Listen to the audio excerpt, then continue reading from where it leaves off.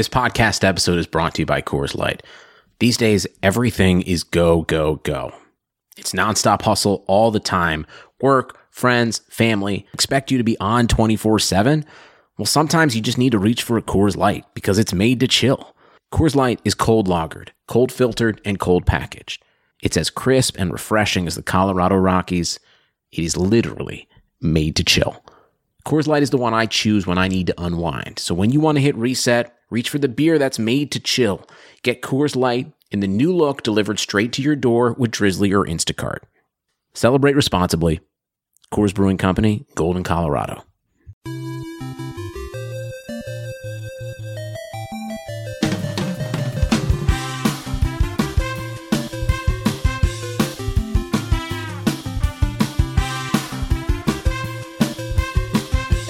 Welcome, everybody, to episode 10 of the Keeping Karlsson Fantasy Hockey Podcast, the best fantasy hockey podcast hosted by two guys who own Erik Karlsson in their keeper pools. I'm your host, Elon Dubrovsky, and with me, as always, is Brian Combe. Hi, everybody. Glad to have you back, Brian. I want to get started, but as always, a few administrative things to mention. We've got an email address, keepingkarlsson@gmail.com. We like getting your emails. Follow us on Twitter. We're actually tweeting quite a bit. And when I say we, I mean Brian. And it's intelligent, useful tweets. So a very good supplement to the weekly podcast.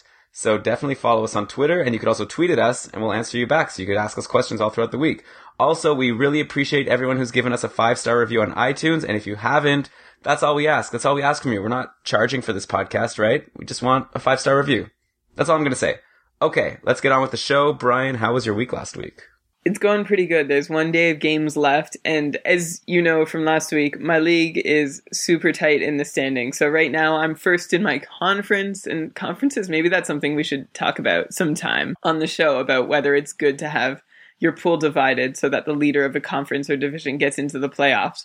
I feel actually pretty strongly that that is like an unfair way to manage your pool. But yeah, that would be an interesting discussion. But okay, you're first in your conference. So I'm first in my conference. I'm third overall. So I'm 4 points back of second place and 11 points back of first. But I'm only 4 points up on 8th place. So things are really, really close. Unfortunately, I'm closer to 8th than I am to first right now, even though I'm third. So it's a big week. It's a bigger week because I am playing the person who is currently in second place. Okay, and? Are you winning? Yeah, I'm crushing him. Spectre's Spud Heads is down 10-1 to me right now. Wow. And that's the second largest margin of victory that exists right now. The 4th place team, unfortunately, is up 11-1 on their opponent this week. So they might actually keep pace with me. I need a big week to jump ahead, and doing it against somebody so close to me is really important. And I've sort of been firing on all cylinders this week, even though I haven't had to.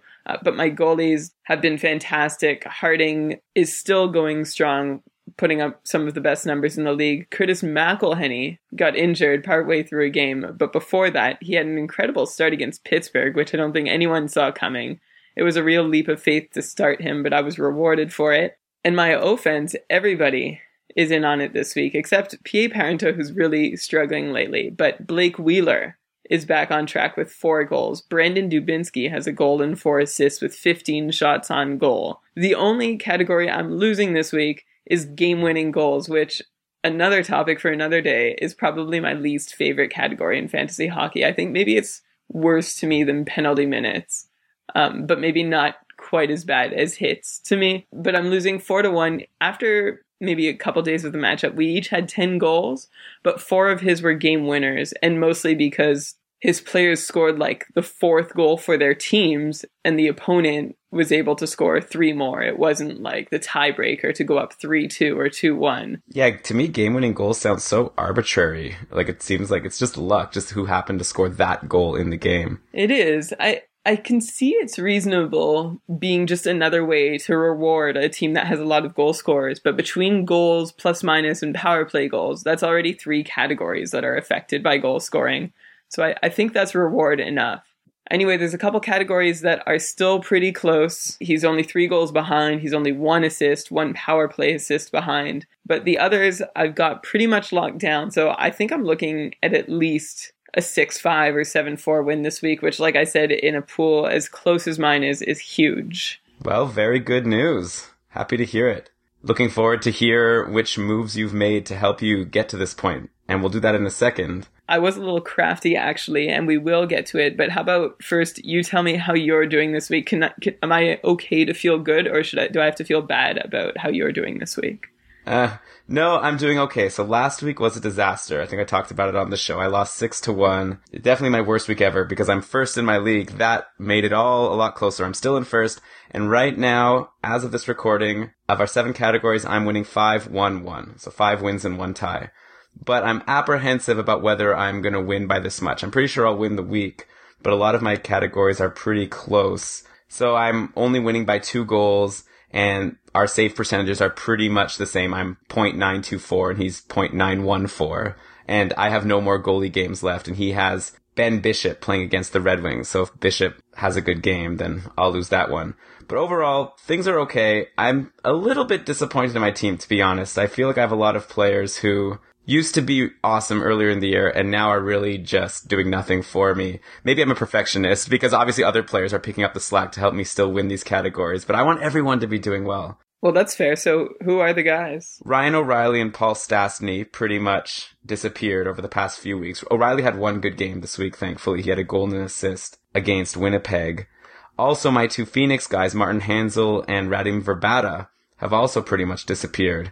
And those are 4 guys that earlier in the year seemed to be getting points every game. I was really excited whenever Phoenix or Colorado played. Now, not so much. On the other side, though, I've had a few players who have broken out of slumps, I would say. Jake Muzzin, out of nowhere, has 3 points for me in the week. And he had a stretch of 1 assist in 9 games going into the week. So that really helped me out. I think the Kings Eastern Conference road trip probably helped contribute to that, too. Yeah, for sure. Well, I'll take it. But you know what? Jake Muzzin, I think I was so down on him, but at this point, he's definitely getting good opportunities. He plays on the power play and he plays with Drew Doughty. So maybe I could even give some advice and say to anyone who has Jake Muzzin available in their leagues, I'm liking him right now. Okay. Also, Tobias Enstrom finally got an assist, so maybe it's not too much to celebrate over, but 1 point is better than 0 points in every single matchup since I acquired him. Yeah, finally, and he's been generally a minus player too for me, so it's nice that he at least offsets it a little. He's also had 9 shots on goal and 7 blocked shots, so it hasn't been an unproductive week. So like I said, I should win this week, but today is going to be a little bit nerve-wracking because I have 4 players playing. Scott Hartnell, Chris Versteeg, Martin St. Louis, and Jake Muzzin. So pretty much St. Louis and then a bunch of guys I hope could maybe do something, but probably not. He, on the other hand, has Jonathan Toews, Alex Ovechkin, and Yuri Hoodler. So it's going to be pretty scary as those games are happening. I hope Ovechkin doesn't have another 4-goal performance like he did earlier in the week. Right, that would be enough to sink you, right? Definitely. Well, at least in goals and probably in special teams points, assuming a couple of them are on the power play. All right, so those are our weeks. Looks like we're both winning. Hopefully it'll stay that way. Brian, you mentioned you made some moves. Let's hear them. Yeah, I made a couple moves, and they were really all minor ones. My first move was something I've done 3 times already this year. I dropped Cody Eakin. Yeah, I always pick him up, and I think of all the time that he's spent on my roster, he's probably actually been in my lineup for 20% of it. So I really like him and I like being associated with him, I guess. But I decided instead to go with another hot hand in Dallas, which is Valeri Nichushkin. I picked him up on the heels of his 4-point game, which came against Philadelphia last week. And that actually capped a 3-game point streak that saw him get 2 goals, 5 assists, and a +6 rating over the course of 3 games. And there was a listener who was actually thinking the same thing as me. This is at Nicholas Kellerman on Twitter, and he asked for my opinion on Valeri Nichushkin. Where did his recent performance come from, speaking of that 4-point game? And is he worth the pickup, or was he just lucky? So I decided that he was worth the pickup, and the reason he's good is because of his line mates. He's going to go as far as Jamie Benn and Tyler Seguin take him, as allowed by Lindy Ruff. So as long as he gets time up there on the first line, I think he's a really valuable player. And sure enough, he is still seeing the majority of his ice time with those 2 players. He didn't do much this week, but he was able to get 1 goal in the most recent scoring fest against Winnipeg, which was really fun to watch. And that goal was incredible and made me feel very happy about being his owner. He sort of went in, he swatted Jacob Trouba's stick away with one hand and kept starting his deke with the other. Of course, it was against Andrej Pavlic, but I'll take it. So that was my first pickup of the week. Another player who has been added and dropped frequently from my roster is Roman Josi, and I picked him up again to do service for one game. I had an empty defense slot when I moved Kimmo Timonen to an IR+. And I was really focusing on shot blocks this week, and he was the best available defenseman playing that night who had any sort of shot block history. And sure enough, he did that for me. He picked up 5 shot blocks in the game, including an assist and a +2, which was sort of the cherry on top. And maybe I should have kept him because now he's on a 4-game point streak. He has points in 5 of his last 6, and he scored a power play goal in his last game on 3 shots on goal. Yeah, I'd love to have him on my team. I mean, he's playing huge minutes, averaging, I think, over 25 minutes a game. According to Left Wing Lock, he's playing with Shea Weber. He's on the power play. Yeah, I'm surprised that you didn't hold on to him. And yeah, since you dropped him, he's got 3 points, a couple power play points. Yeah, I just don't have room for him anymore. Remember, I dropped him when I was able to pick up Tobias Enstrom on the waiver wire. Yes. And hopefully Enstrom will match those numbers. It's not looking good for him lately, but we both hope on the Acquiring Enstrom podcast. Any other moves? Yeah, one more and a similar move, which is much more boring, I think. I picked up Josh Georges. Okay. Which is not something I'm really inclined to do. But again, I had a defensive slot open. Curtis McElhenney went day to day. And so I decided that I would keep pushing this shot blocks thing. So he had 3 shot blocks on Saturday night. And guess how many shot blocks I'm winning the category by right now? 1. 3. Oh, handy. Yeah, so I need him to pick up a few more today. And hopefully all this shot block obsession won't have been for naught. And I will take that category. But he will be dropped as soon as I take McElhenney out of the IR+ spot and put him back on my active roster. Of course. So yeah, I was a little crafty this week. I didn't really drop anybody. I just sort of shifted players around. What about you? Did you do anything that you're particularly proud or upset about? Well, I guess similar to you, I didn't make any huge moves. I mentioned last week how I had picked up Desharnais when Henrik Zetterberg went on the IR. So I decided to drop him and I picked up Chris Versteeg, mainly just because he had a 4-game week coming up and I wanted to maximize that roster spot. And Versteeg, it's tough to say whether I'm happy with him or not. So I've had him for 3 games so far. He's playing again today. 2 of the games he did nothing, but there was one game against Philadelphia where he had a goal and an assist, and that was just part of a big romp where everyone on Chicago was getting points. But Chicago's been getting lots of points in all of their games, and Versteeg generally doesn't seem to be getting many points. Next week he only plays 2 games, so I'm for sure just going to be dropping him and picking someone else up who can give me lots of games and hopefully have at least 1 or 2 hot ones like Versteeg did. Then Evander Kane finally got moved into a O category in ESPN, so out, so he hasn't been put on the IR, but I guess ESPN decided to throw me a bone and let me put him in one of my IR spots so I could pick someone up to take his place. I ended up picking up Nick Foligno. Nice. Well, I mean, he has 1 goal in the week for me, so he scored 1 goal against New Jersey, and now the last 2 games he's done nothing. He had 4 shots against St. Louis. I just think it's nice that you listen to me. Right, yeah, we did mention on the podcast that Nick Foligno might be a smart pickup. But, this is all just temporary. Once Evander Kane and Henrik Zetterberg come back, I'll be much happier with my lineup, and I won't have to be even thinking about players of this caliber. Ouch. That's a burn for Nick Foligno fans. Oh, I thought you were going to say for Nick Foligno. I don't know how many Nick Foligno fans there are out there outside of Columbus. Maybe his former neighbors in Ottawa. That seems like something that would be the case. Perhaps. So those are our weeks and all the moves we made. Let's move on to talking about some other players in the league of note. I wanted to ask you about Patrick Kane. Kane has 16 points in his last 8 games. I'm obviously not asking you, is now a time to sell high? Because I don't think it is. Patrick Kane is clearly a superstar in the league. My question is, has he cracked the top 5 fantasy hockey players? So going into the year, and I'd say last year as well, it seemed pretty obvious that the top offensive players in fantasy hockey are Sidney Crosby, Alex Ovechkin, Evgeny Malkin, John Tavares, and Steven Stamkos. Has Patrick Kane broken into that group? And if yes, who leaves? I'm really happy you asked that question because on Twitter this week, Rob Volman, who's the author of Hockey Prospectus, which is a fantastic primer on advanced statistics in hockey, and I really recommend it for anyone listening looking to get a real edge in their fantasy hockey pool or even just their general hockey knowledge. It's a really good way to go. Anyway, Rob Volman on Twitter at Rob Volman NHL, he tweeted out a list of the top goal scorers between the beginning of 2013 and now, which is about an 82-game span. Number 1 on the list was Ovechkin with 58. Number 2 on the list was Steven Stamkos with 43. Number 3 was Tavares with 41. And number 4 was... Patrick Kane. Patrick Kane with 40 goals. So he is the 4th leading goal scorer since the beginning of the 2013 lockout-shortened season. Volman also tweeted out the leaders in points in the same time span. Number 1 was Sidney Crosby with 100 points. Only 3 points behind was... Patrick Kane? Yeah, with 97 points. So he is the 2nd leading point scorer since the beginning of 2013. So 2nd in points, 4th in goals. I think it's fair to say that he has cracked that top group of elite producing forwards. So who does he bump?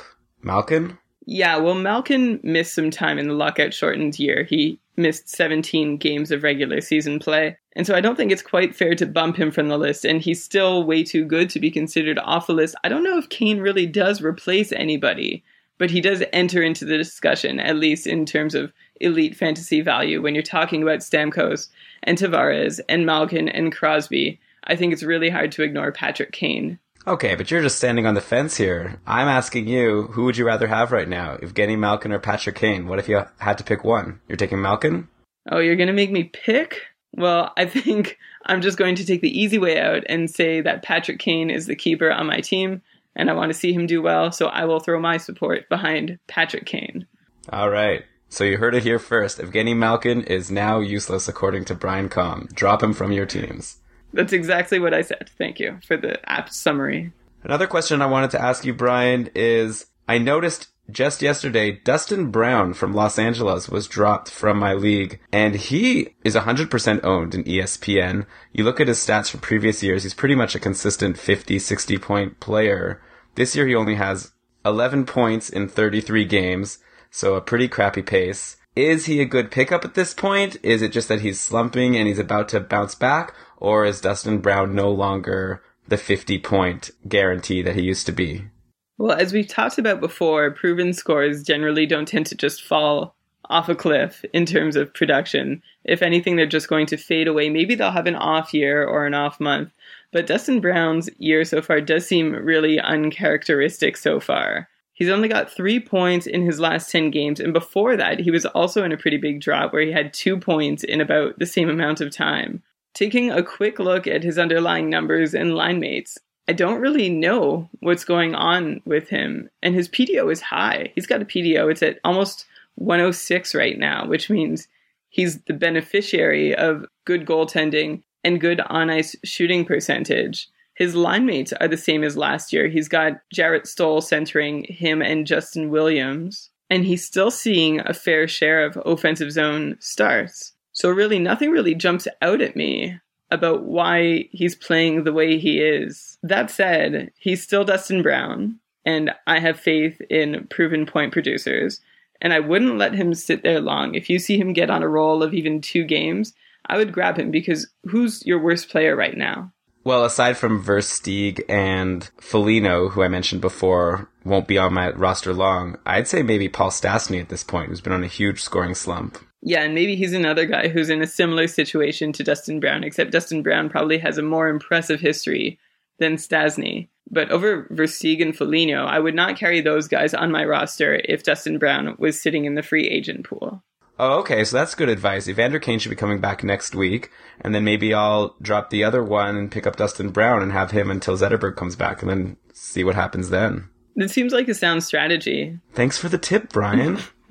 What a useful podcast this is. Oh, come on. Do you have any players of note that you want to tell our listeners about this week? Yeah, there are a couple. I feel nostalgic for the early days of the podcast where Thomas Hertl was a constant topic of conversation. So how about we check in with him?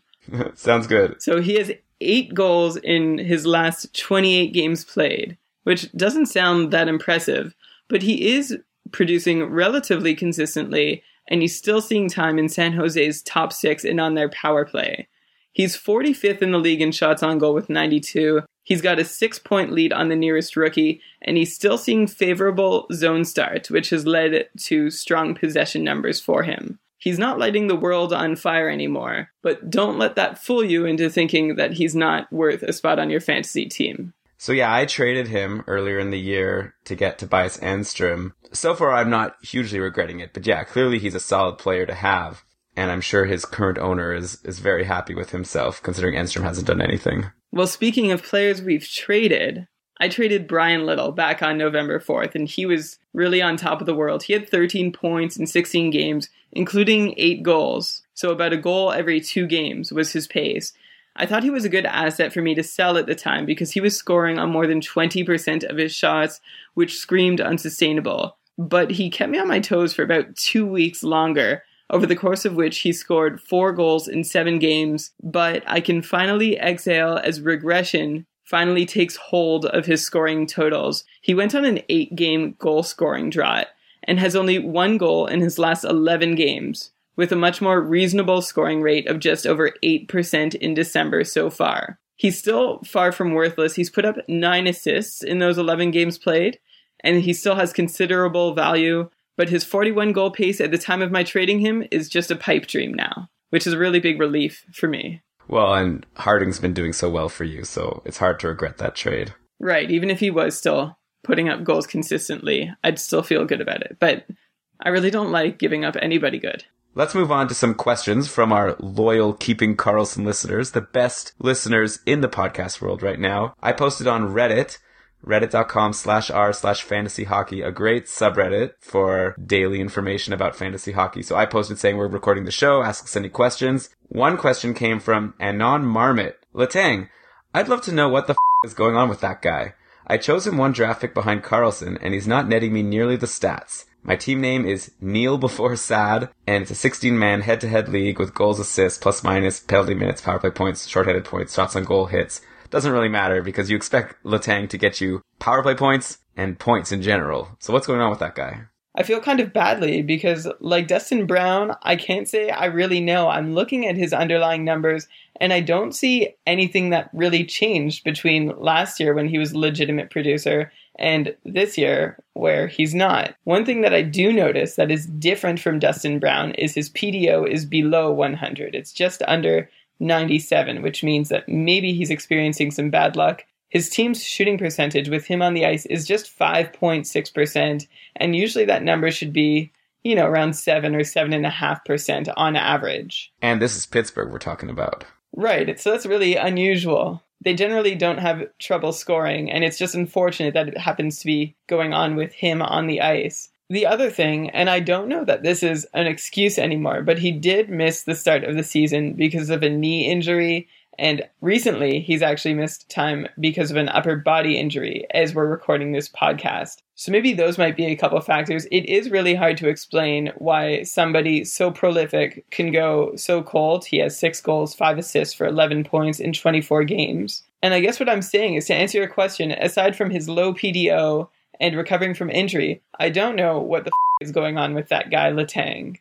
I think you were right to pick him 1 draft pick behind Karlsson, and I think you might have to be patient until you see the results you're expecting from him, but don't lose hope.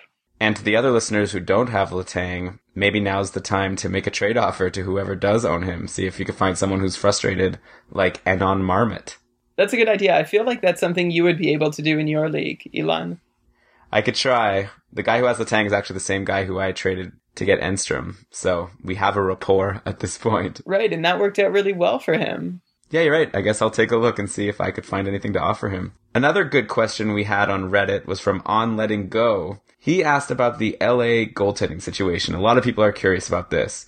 Who do you think is the more valuable LA goalie until Quick's return, Jones or Scrivens? I feel like last week or the week before we were talking about how Scrivens is the best pickup right now. Since then, Scrivens is not playing at all, and Jones is on fire. What do you think? Yeah, I was surprised as anyone when Martin Jones saw consecutive starts over Ben Scrivens. I have no idea why. Maybe Daryl Sutter is just really excited to have more than one goalie to play. which is a huge contrast from his years when he had only Kiprusoff in Calgary and a struggling one at times at that. But keep in mind, Martin Jones hasn't exactly seen the strongest competition. He's been playing against the Islanders, the Senators, and the Maple Leafs, while Scrivens put up numbers that were just as impressive, especially when you realize that they came against St. Louis, Vancouver, and San Jose. But again, Sutter hasn't really let on about who he intends to play and why, so your guess is really as good as mine that way. But if I'm going by the numbers, Scrivens is my choice. Maybe at least wait until he's announced to be starting for a game before you pick him up. But yeah, I guess Scrivens has the better track record overall. But Martin Jones, he was actually just picked up in my league, and he grabbed the guy a win against the Senators yesterday. So good start to their relationship. On Letting Go also asked about Mike Camilleri. So he hasn't been all that great lately and is pretty horrible on plus minus. Do you think I should cut ties with him or wait it out? I have my eyes on Nick Foligno or Devin Setoguchi as possible replacements. And by the way, my team name is Better Call Stahl. He also lists all of his stats, but I guess a guy like Mike Camilleri, you're expecting points out of him. So Brian, is he going to pick up the points again? Or should he drop him for someone like Foligno or Setoguchi? Well, I'm expecting points, but he's on Calgary, so I am expecting those poor plus-minus numbers. That's something that you're just going to have to get used to if you own any Flame in your pool. But Camilleri has gone stone cold. He has just 2 points in his last 11 games played. Although, unless you're desperate, I'd wait him out. Both Setoguchi and Foligno are better short-term options, and we've talked about them both in the podcast over the last couple weeks. But Camilleri is still the most proven long-term option of the three. Yeah, to me, it's not even close. You have to hold on to Camilleri. In a 12-team league, it's tempting, because if you drop him and he still is not producing, it's likely he'll still be available a little bit later, so you can get a bit of a leg up. But do you really want to risk losing Camilleri from your roster if he gets hot and someone else beats you to him? Let's switch over to Twitter, and remember our Twitter account is @KeepingCarlson. That's right, we got it. That handle, that is. @Kamikaze Waffles asked about Louis Eriksson. What's the deal with him? Well, he's injured, so right now he's not doing much. Moving on. Or no, Brian, do you want to say something about Louis Eriksson? Yeah, I do. JQ2 also asked on Twitter, he asked if he should drop him because of his recent injury. To JIQ2, and by the way, that's TOO, not the number, if you want to get in touch with him. I told him not to drop Louis Eriksson. I don't think you should unless you're totally desperate and you don't have the IR space for him. Keep him on your roster. He is not fodder for the free agent pool. And to Kamikaze Waffles, who is asking for the reasons behind it, I feel like they can be answered by, well, he's on a new team, the Boston Bruins, and that new team has a more conservative system, and he's also not playing with Jamie Benn. Eriksson was my keeper coming into this year after Kovalchuk retired, and he has only 5 goals in 24 games, which has let me down too. I wouldn't get too low on him. It's really unfortunate that he had that second concussion, both for him personally and for his fantasy owners, in that order.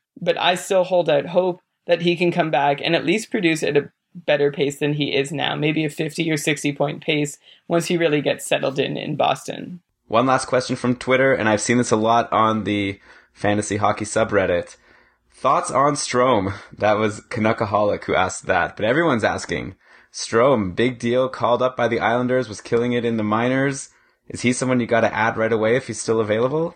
I actually drafted Strome with my last pick in this year's draft, thinking he would stick with the Isles at the time. Instead, he was sent down, but up until his recent call-up, he had led the AHL in scoring. He had 33 points in 23 games, and that's a pace that only 2 other players, both with the Texas Stars, Colton Sevier and Travis Morin, came close to matching. There's an excellent article on the blog Lighthouse Hockey that we'll link to in the show notes, and it compared Strome to other prominent AHL rookie scorers who scored around a point per game pace. And Strome is right up there with names like Derek Brassard, Nikita Kucherov, Logan Couture, Bobby Ryan, Tyler Ennis, Chris Versteeg, David Krejci, Nazem Kadri, and Patrick O'Sullivan, who is probably the only name on that list that really has not turned into an established NHLer. One thing the author, who I should mention goes by the handle North Dakota Red Eagle, so North Dakota Red Eagle pointed out that of all those guys, the only player to have a successful rookie year in the NHL in the same year that he led the AHL in scoring was Tyler Ennis, and that happened with the Sabres back in 2009-2010. So what I take away from all of that is that Strome may not break out this year, but in the long run, he's in real good company with other established players like the ones from the list I just mentioned, who all had excellent rookie seasons as a player under 21 in the AHL. If you're in a one-year league, I don't think he's going to be a huge help to you, according to the numbers of comparable players. But if you're in a deep keeper league where you get to keep more than a handful of players, he's definitely worth putting on your roster now. It's worth mentioning that in Strome's first game with the Isles on Saturday night, his entire team was handily outpossessed by the Montreal Canadiens, but he and his line mates Brock Nelson and Cal Clutterbuck were the only ones who turned out positive Corsi numbers, although they were kind of being sheltered with heavy starts in the offensive zone. Also worth noting is that Strome was second amongst all Islanders forwards in power play time on ice. That's always a good sign. I guess they're going to give him a fair shake, and they need to, right? Another factor to consider is how desperate the Islanders must be right now after going on a huge losing streak. I think they're willing to try anything and everything to get the team going. Let's move on to our patented snoozers segment of the week. This is where Brian tells you about players that you may have on your roster, and you may not even realize that you need to get them off. So, Brian, who are your snoozers right now? I'll start off with Mark Streit, defenseman for the Philadelphia Flyers. Not since Mark Streit's sophomore season in Montreal 6 years ago has he scored below a 45 or 46 point pace. The move from New York to Philly shaved about 18 points off his scoring pace so far, where he's put up just 1 goal and 10 assists in 31 games played. Okay, but I gotta mention, I kind of feel like you have to sort of remove Philadelphia's first 10 games from the year because no one on that team was getting any points. How's he doing recently? Well, actually, he's sort of kept that same pace up. Over the last 16 games, he only has 5 points, which doesn't really change anything. If you zoom into the last 10 games, he's got 4 points in that span, which would be more in line with what we're used to expecting from him. But I think the 16-game sample size might be a little more accurate. He is suffering a low shooting percentage, and the Flyers' team shooting percentage while he's on the ice is lower than it should be. But I think the problem's deeper. The number that jumps out at me about him is his power play time.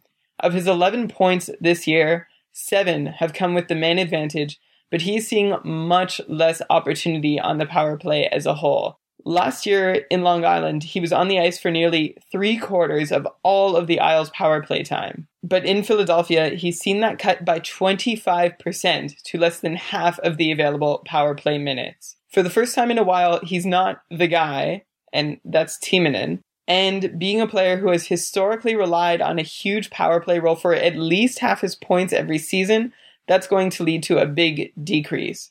Another warning sign is that he's regularly putting only 1 or even 0 shots on goal. Oh man, so you're telling people to drop Mark Streit? I don't know if I'm saying to drop him. I'm saying to at least start becoming aware of what he's doing and notice if there's anybody else in your league. Because unless he gets a real uptick in his share of power play time, I really don't see a whole lot changing.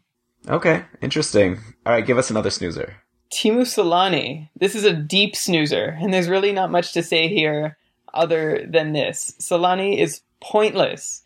In his last 16 games played, that dates all the way back to October 29. In 11 of those games, he's put fewer than 2 shots on goal, even though his ice time remains roughly the same, and he's been playing with reasonably productive line mates. An age-defying start has become an age-acknowledging drought. I'd say he's worth keeping for a potential burst once he's rested after the All-Star break, but with the Olympics this year, I don't think he's going to get much of a break, and you might miss that extra jump that he'd be provided in a regular season. Although his sentimental value remains high, unfortunately, his fantasy value is low. Oh, sad. Is he going to play in the Olympics? It sure looks that way. I was looking at some projected Finnish rosters, and they included a handful of non-NHLers, like 2 or 3. And I don't imagine that they'll take a player not named Teemu Selanne, who doesn't play in the NHL, over Teemu Selanne. Let's move on to our final segment of the episode, where, Brian, you'll give us some rapid-fire analyses of players on your mind. So let's go. 30 seconds each. Give her. Okay, let's start with Nick Bonino. He's 25 years old. He was a 6th-round draft pick in 2007 That's 6 years ago. He was really quiet over the first 100 and some games during the first 4 years of his career. But this year, since the start of November, he's got 15 points in 20 games played. That's 4 goals, 11 assists, and 8 power play assists. He's got at least 1 point in 8 of his last 11 games. The interesting thing to me is that he's playing with Solane and Palmieri. And Solane, as we discussed, isn't doing much of anything. And Palmieri is actually also, he's on a 6-game pointless streak. He has just 2 points in his last 10. Somehow Bonino keeps producing. It's probably his power play time. And I would definitely keep an eye on him if he's available in your league. All right, Bonino, keep an eye on. One last one before we close out the show. The last one, and there's an argument for having included him in the snoozer segment, Nathan Gerbe. He seemed on the verge of breaking out since scoring 31 points in 64 games with Buffalo back in 2010-11. And with a new team, he seemed poised to deliver after 7 points in his first 9 games played with the Hurricanes. The only thing is that it took him the next 25 games to double that total, a period in which he has had goal-scoring droughts of 7, 6, and 6 games.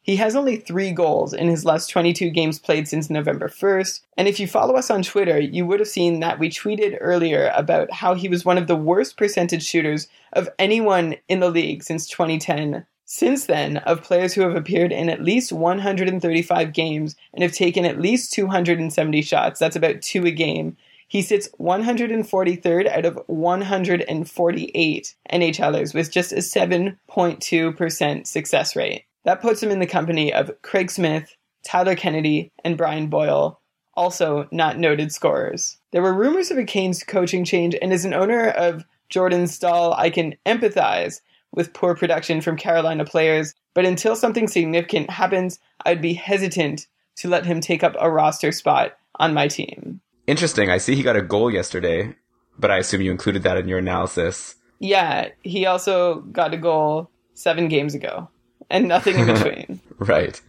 Okay, well, that was a lot of fun. I hope so. But that doesn't actually matter, because this podcast is not about fun.